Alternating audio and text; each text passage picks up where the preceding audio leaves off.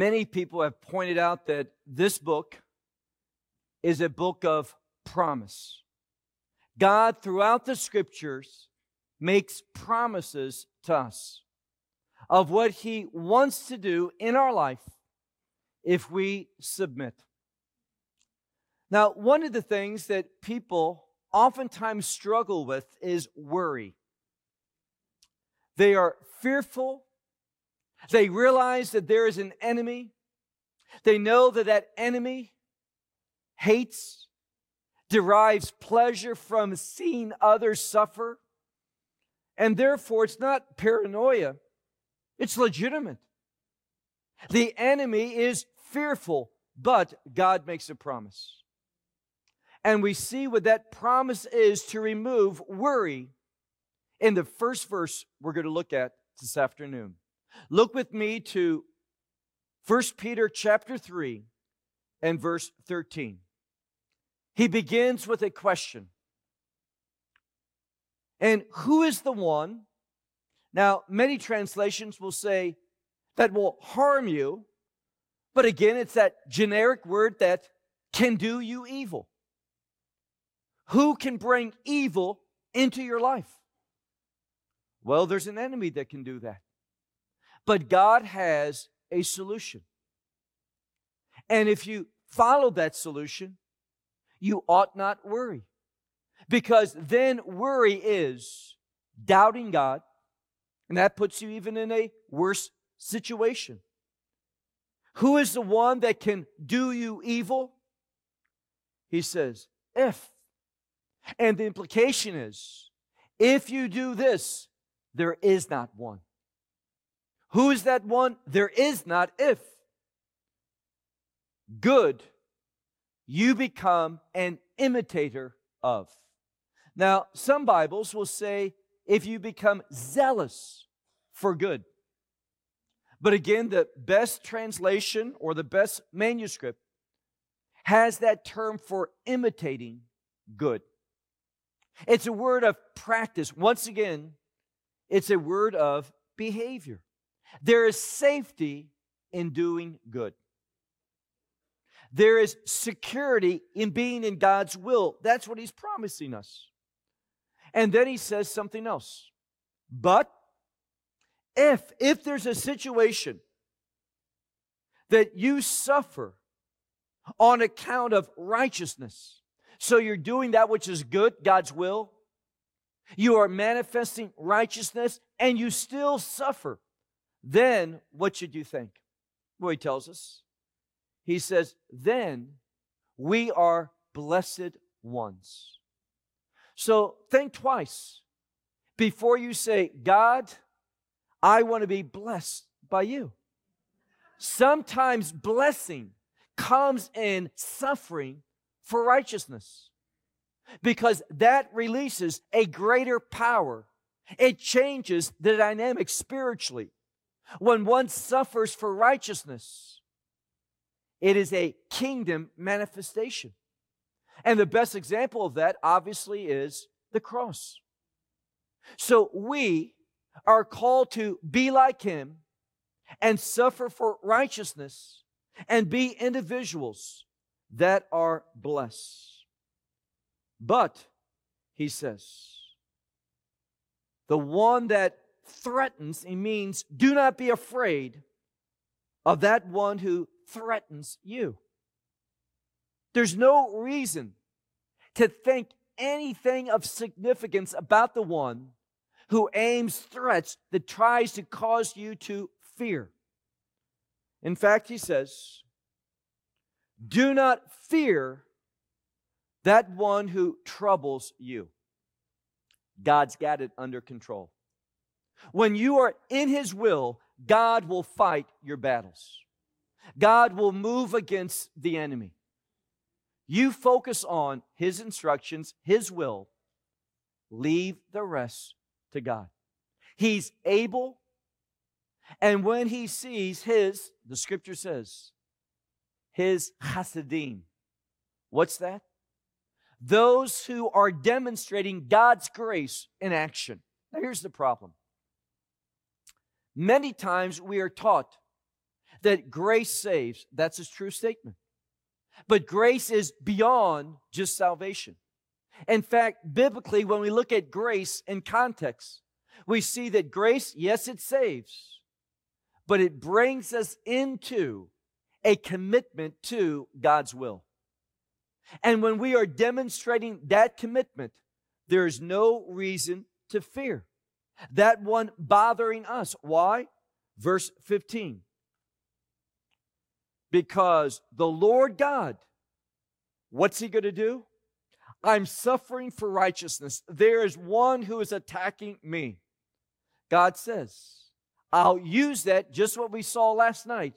He says He's going to use it in order to sanctify your hearts. Now, sometimes change comes from suffering. I will never be able to see things in the way that God wants me to, that I need to be used by Him, until I'm willing to suffer for Him. Suffering brings about a change of perspective. We've already mentioned. Paul says, suffering brings me into the fellowship with Messiah. Paul cherished that. Paul sought that out. Paul didn't run from suffering. And we see here that sanctification in your hearts, it brings about, keep reading in verse 15, it brings about us to be prepared for something. And what is that? But that we become prepared always in order to give a defense, an explanation to all people who are asking from us concerning the Word. What Word? That Word that was to us in hope. Now, Peter has done something. We have seen that he's spoken of hope many times thus far in this epistle. He talked about holy wives that were motivated by hope. He talked about how hope gives us endurance. But hope also, when we demonstrate that hope in that testimony, it causes people to inquire. It causes them to see a difference in us. And he says, always be ready. Always be ready in order to give an explanation from those who ask concerning this hope, and to do so with gentleness and respect. Respecting others, but in the fear of the Lord. Having a good conscience, in order that, keep reading verse 16, in order that those who speak against you, and I see an end times context for this, because we all know the verse that there's coming a time when the world will call that which is good evil and evil good. That's what he's referring to here. When we are behaving in a godly way, but there's going to be those that speak against us as we are evildoers, and those that are insulting us because we remain steadfast in God's will. It says they are going to be brought to shame. When they insult this good conduct, your good conduct in Messiah. Now, what Peter is speaking about is this. When we are in Messiah, we are going to be living differently in this relationship with Him, in obedience to Him. The world is not going to like it, and the world is going to begin to speak against it and see that as evil. But in the end, if they don't change, all of that is going to be a cause for God to place shame, and that would be eternal shame upon them. And as He does that, He's going to be working very differently for us. Verse 17. This is the mindset that we need to have. For it is better. And this construction of this word means better and better and better. For it is better doing good, and if God's will is for us to suffer, it's better to do good and suffer rather than doing evil. When it comes to suffering, we have that example. We have that perfect example, and that is Messiah. Notice where he switches to. Look at verse 18. He says, because Messiah, and this is this word I mentioned already, once and for all. Now, if you were listening, that term once and all speaks of sufficiency. He did it once because it was all sufficient. There does not need to be a repetition. What God did in Messiah, there is a maintaining of what he achieved. That's why we can have assurance. So, verse 18, we may suffer for righteousness. We know that Yeshua, he suffered for righteousness, and there was a reason.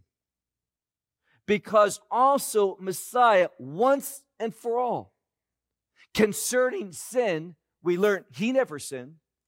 It was concerning your sin and mine. Concerning sin, he suffered. Who suffered?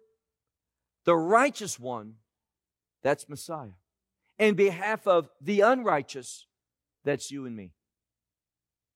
So nothing that he did was in his best interest. He did it out of obedience to his Father, for the Father's love for you and me. That Father's character to want to bless, to see restoration. And we need to arm ourselves, that's a military term, with that same mindset. Peter said that earlier, that we are used for the spiritual benefit of other people. Messiah did that. We're called to do that, and that involves suffering.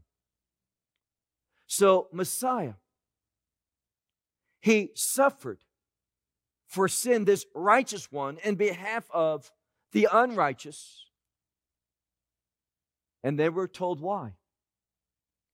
In order us to bring before God.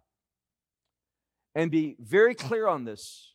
There was no other way. If we who are sinful are going to be brought before God who is holy, it had to involve the cross. No other way. That's why he did it. Messiah, who equality with God was not something that he had to grasp. He is fully God. There was no benefit. But he did it not for a personal benefit, but out of obedience and out of love to his Father and for us. It says, being put to death in the flesh, but being made alive in the Spirit. So there was a change. Now it's a pattern. This gives us an example. Yes, he died, but it didn't harm anything to do with the spirituality. Nothing to do with what God is all about. And the resurrection manifests that to us in a very clear term. Now, we're in verse 18, and if we can summarize verse 18 with one word, it would be death. Messiah's death. Remember that. Because he wants to teach us something that is very important about our salvation experience to bring us into the fulfillment of God's will for our life. And it begins by death. Messiah, one of the things the Scripture tells us, for example, in Luke's Gospel, in his genealogy, Luke says that Messiah began his ministry at approximately the age of 30. Now, 30, biblically speaking, relates to death. We know that because when Miriam died in the wilderness, the children of Israel mourned her death for 30 days. Likewise, When Aaron died in the wilderness, the children of Israel mourned his death 30 days. When Judas betrayed Messiah, sold him over for death, he received 30 pieces of silver. So when it tells us that Yeshua began his ministry at the age of 30, it's telling us what his ministry is about. He came to minister, that is, to die. This is God's purpose for all of us. That's why when we look at Revelation 13, and it speaks about believers, the saints, it says that we are overcome by the enemy. That's not a problem. Why? Why is it not a problem for the enemy to war against us and defeat us? Because that's only in the physical. So what? Our hope is on the resurrection. Our physical defeat in the flesh, Messiah's death on the cross, it's not final. There's always that resurrection hope. This is where Peter's going to in this passage. So, put to death in the flesh, but made alive in the spirit. Look at verse 19. In which also the spirits in prison. Now, these spirits are those who died and descended into the place of the dead, known in Hebrew as Sheol. And we know biblically there are two compartments in Sheol. Now, this all has to do up until Messiah's resurrection. In other words, his resurrection changes everything. Everything. But in verse 19, it speaks about those spirits that were in prison, Sheol. And he went and he proclaimed. Now, we know something. Verse 18, what's the key word? Death. What do you do with dead people? Bury them. Messiah was put in the tomb, whereby he descended into the lower parts of the earth. That's what we're talking about, with a purpose. He proclaimed to both groups. We see this in Ephesians. He went to those that were in one compartment of Sheol, known in Greek by the term Hades, known in Hebrew with the term Gehinnom, known in English with the term hell. And he went and he proclaimed why they were there. He identified himself as the Redeemer. Now, another way that we can think of the Redeemer, Paul tells us in Galatians 3, verse 16, that the Redeemer is the seed of Abraham, Messiah. So he went there to say, you who are in hell had no faith like Abraham. Abraham believed that there was a Redeemer coming, that seed that brought about a kingdom change, that fulfilled that Abrahamic covenant. That seed, Paul tells us, is Messiah. Abraham had belief in that, but those in hell did not. Then Ephesians tells us he went to Abraham's bosom. Why that term? Chek Avraham in Hebrew. Because Chek in Hebrew is this part of the body. It relates to the heart. Heart relates to thinking. Those who thought according to that same faith of Abraham. They believed that there was a Redeemer, that seed coming that would bring about this redemptive hope. What's that redemptive hope? A kingdom experience. So they did not know who Messiah is. They knew that there was a Messiah. Therefore, he went and he proclaimed his identity. I am the one that you have been hoping for. And the scripture says he took captivity. Those in Abraham's bosom, he took captive. Ultimately, after his resurrection, Matthew says they also resurrected. and they bore testimony of what they experienced. But here we're focusing on those who were in prison, that in that place of torment, of punishment. And it tells us, look at verse 20. The ones that he's emphasizing is not those in Abraham's bosom, but those who were in prison in hell, because they were disobedient ones in the past, when once the long suffering of God waited. There's a delay. God suffered long. He did not bring about his judgment. And what are we talking about? It's an example. See, when we think of the days of Noah, and I'm speaking about the flood, Noah's flood is an image of God's judgment. Will God judge the world? Well, he has in the past, and he will again. Now, he'll do it differently. The first time he did with water. We know the second time he will with fire. So he gives an example. God is a wrathful God.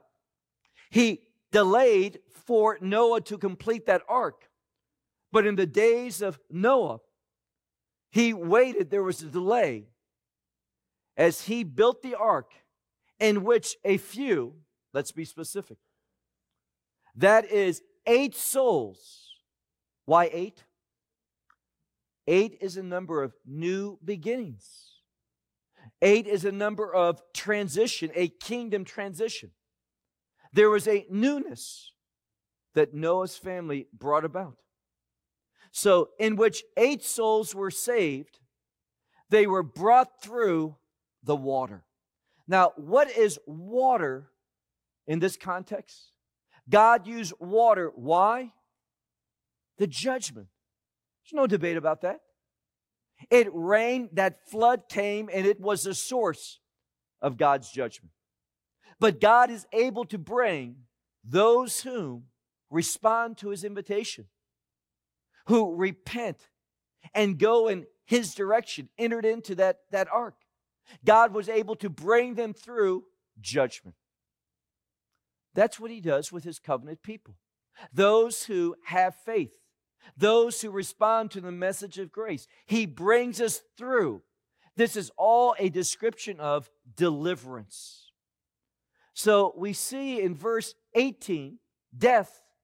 Verse 19 and 20, there's an emphasis on being buried in the lower parts of the earth. And now look at the next verse. Verse 21. He says, which also, following this same symbol, which also for us is an example, or pattern perhaps is a better word.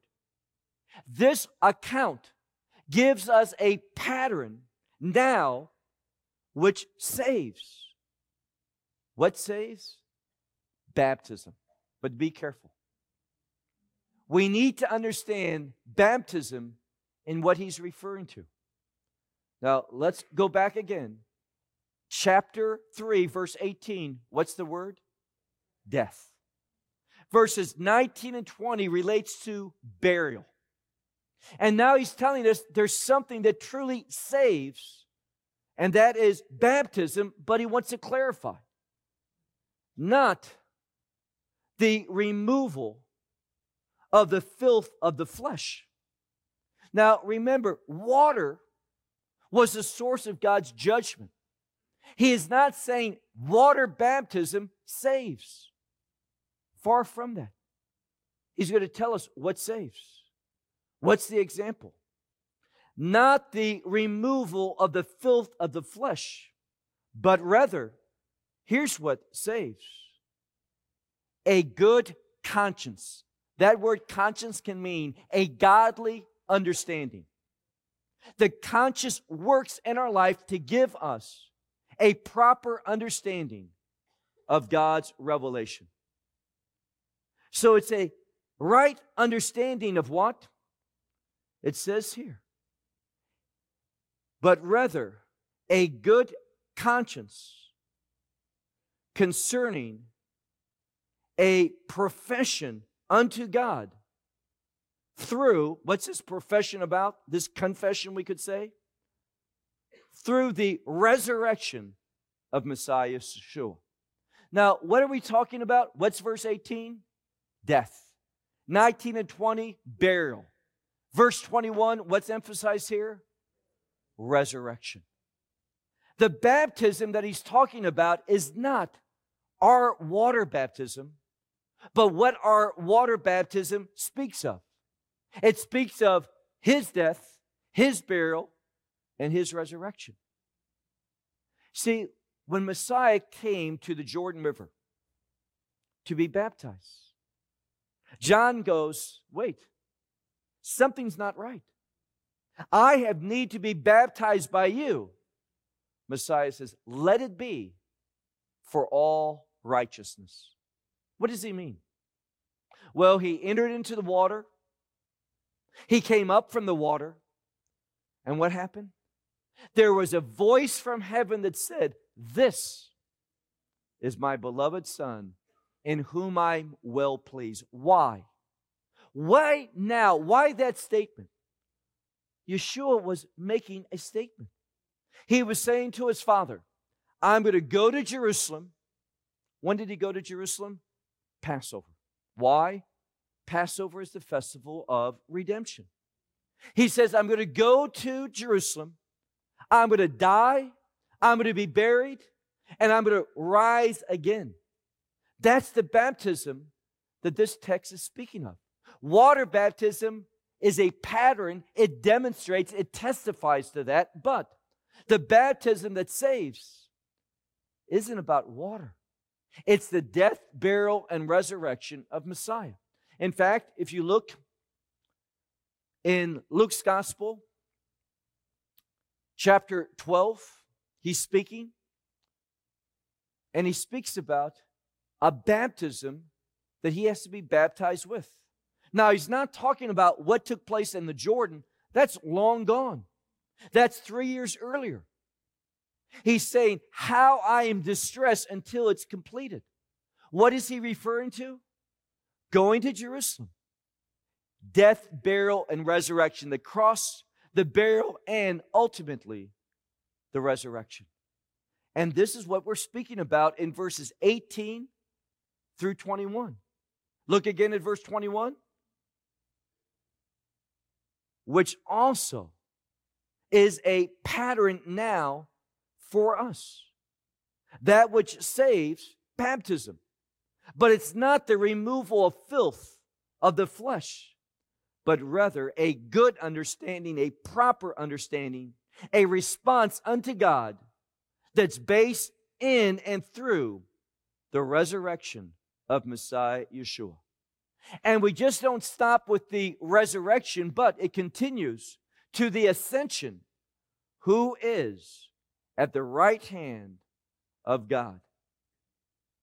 And then we're told that he goes into heaven, and there the angels and the powers and the authorities are subject to him.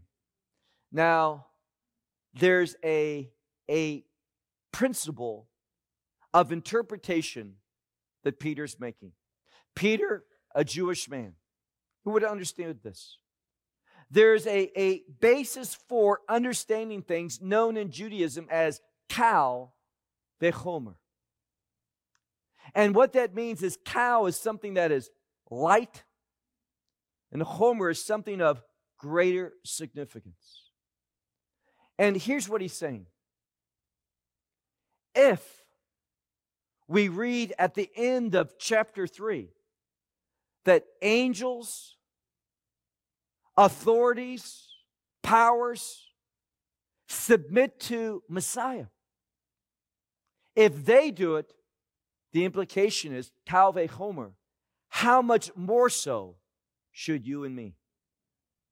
If angels, powers, rulers submit to him, how can we, who are dirt, how can we not want to submit to him? in light of what he has done, that he went through that baptism. What baptism? His death, burial, and resurrection, which all occurred within a Passover context to teach us about redemption. Now, let me wrap up this session with one more thought. And that is, redemption has a very specific purpose. I've shared before, but it is foundational. You know, Messiah is spoken of in many ways.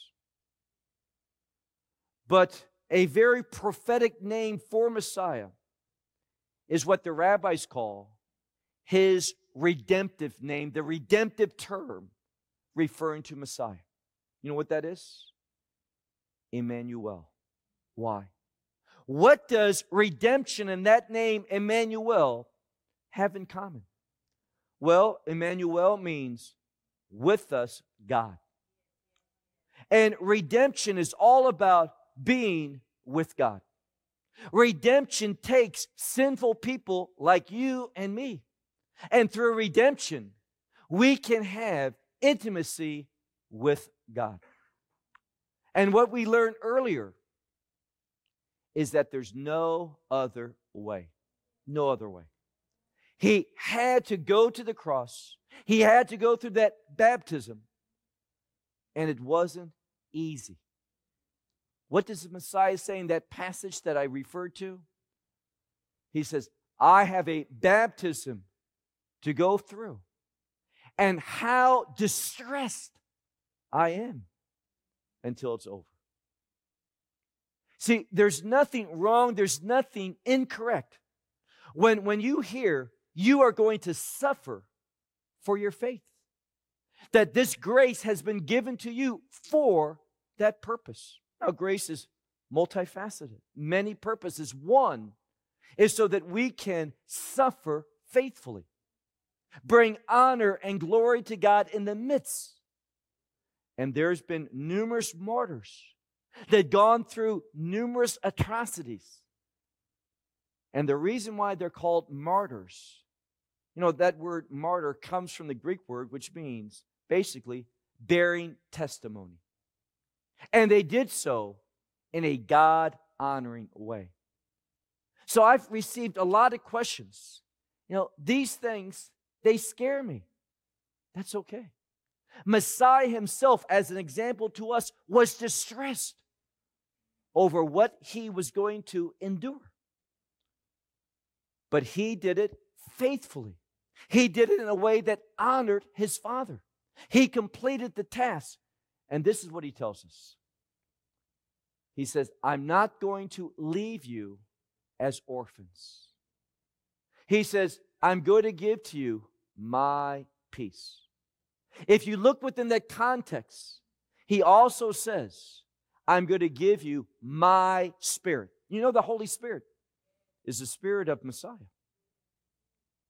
And that Spirit of Messiah that brought him faithfully, quietly, submissively, in a glorious way to the cross, that he overcame all of that, that same Spirit is in you and you and you if you are a believer.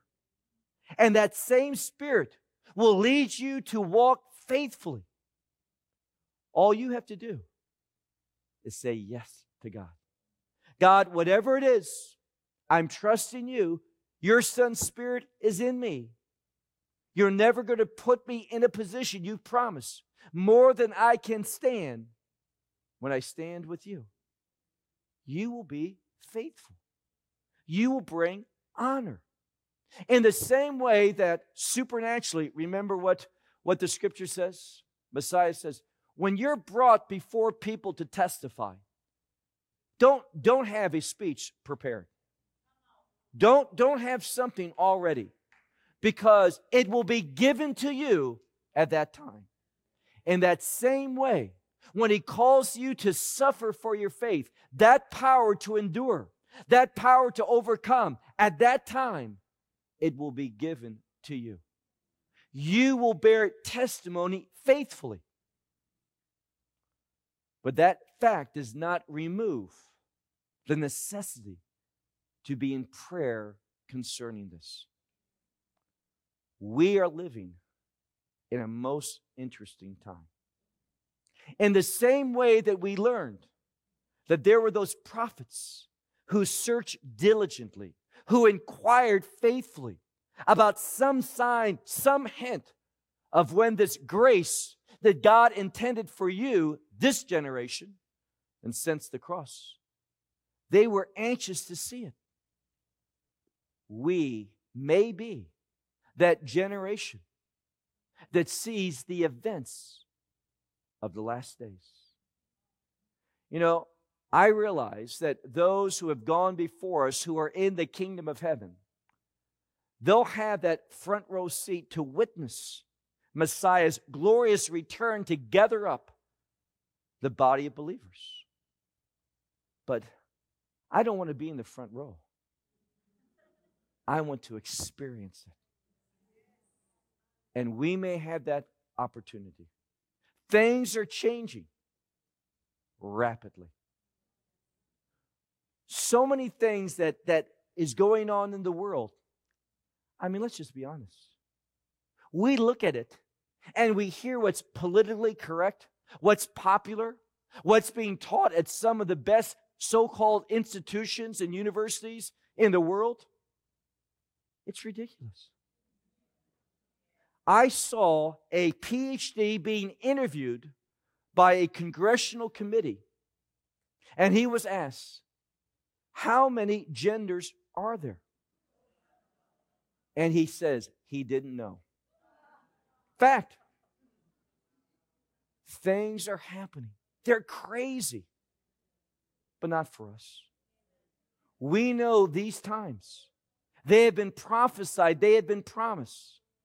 It's time to lift up our head, to go to work and understand and perceive what's going on around us. Don't be discouraged. Don't be someone that's lamenting where things are going, because they are moving at God's time, not the enemy. It is Yeshua that's going to one day break those seals. He's in control. That doesn't mean that He's the cause of all these things, but He's in control. He's our Lord. He's our Savior. It's His Spirit that's within us. What we need to do is just focus on walking with Him. And when we do so, we're taking each step closer and closer to being in the very glory of the living God. We are living in a marvelous time, an opportunity to walk in faithfulness.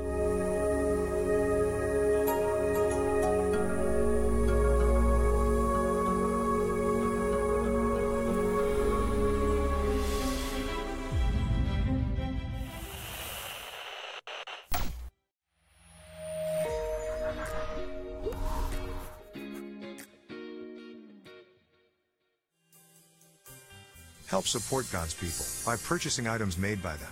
Merchandise with a meaning. Products with a purpose. HolyLandMarketplace.com. For more teachings, visit, support, or donate at TorahClass.com. Join with us in worship and enjoy God's Word at Seed of Abraham Fellowship.